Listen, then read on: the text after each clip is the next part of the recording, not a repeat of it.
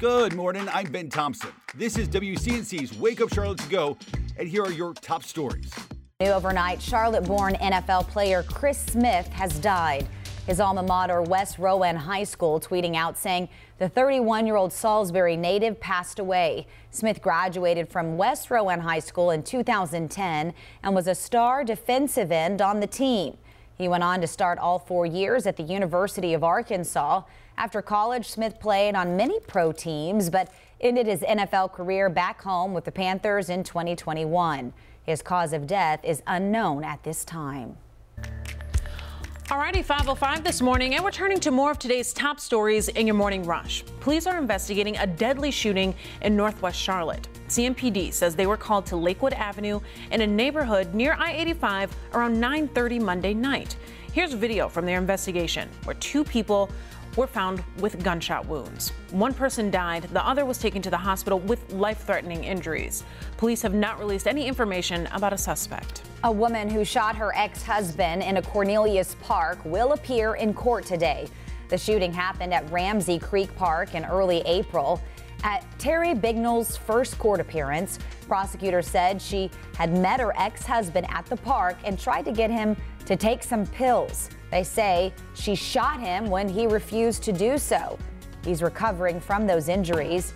Bignell is currently being held on a $75,000 bond with another hearing set today.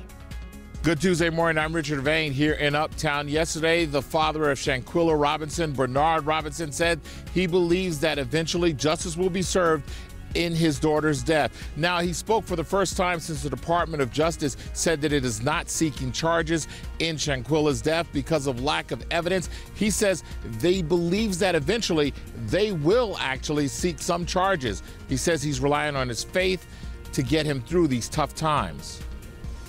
I'm Julia Kaufman in Plaza Midwood, where a developer is hoping to build a 15-story apartment building with commercial space on this corner of Commonwealth Avenue and the Plaza.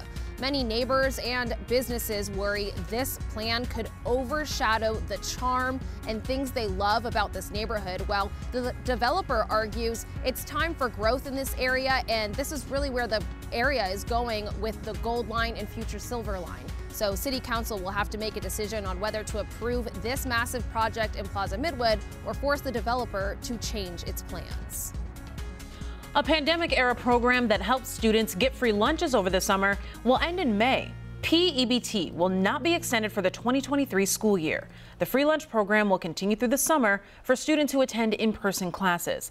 To see if you qualify for regular reduced lunch programs, make sure you apply by May 1st. And that's it for your Morning Rush. Thanks for listening. You can find all of these stories and more right now on WCNC.com. Join the Wake Up Charlotte team weekday mornings on WCNC Charlotte from 4:30 to 7 a.m.